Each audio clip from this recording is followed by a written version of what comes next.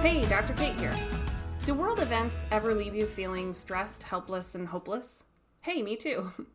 In episode 14 of the Stress Better Premium podcast, I'll explain how taking physical action can break the cycle of fight or flight and help you reset your stress response system, despite the awfulness happening around you. I'm sharing a clip of this subscriber-exclusive episode for you here on the bonus podcast. To listen to the full episode and access all the weekly premium content, get your bad self subscribed to the Stress Better Premium podcast. It's easy. You just head over to stressbetterpodcast.com and subscribe. I hope you enjoy this sneak peek, and I look forward to having you in the Stress Better community. We have to start with a mini science lesson. So, in the words of my grade school teacher, let's put on our thinking caps, all right?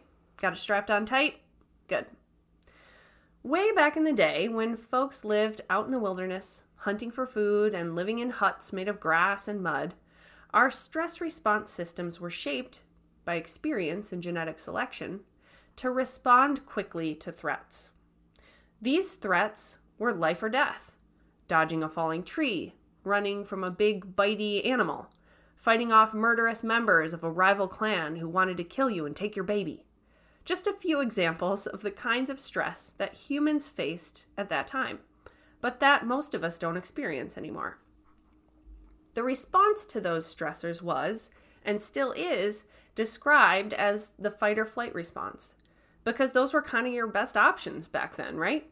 You either fought off the threat or ran away from it.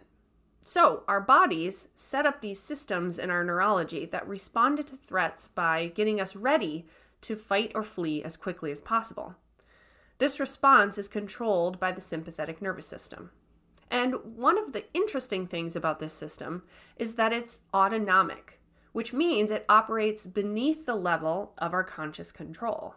Autonomic kind of sounds like automatic, which is a good way to think about the way our bodies are set up to respond to acute stress as an immediate threat that needs an immediate response. Here's some of the things that happen when your body goes into sympathetic dominant mode. Thanks for listening. To listen to the full episode, go to stressbetterpodcast.com and subscribe today. To those of you who have chosen to join the Stress Better community, thank you for supporting our work.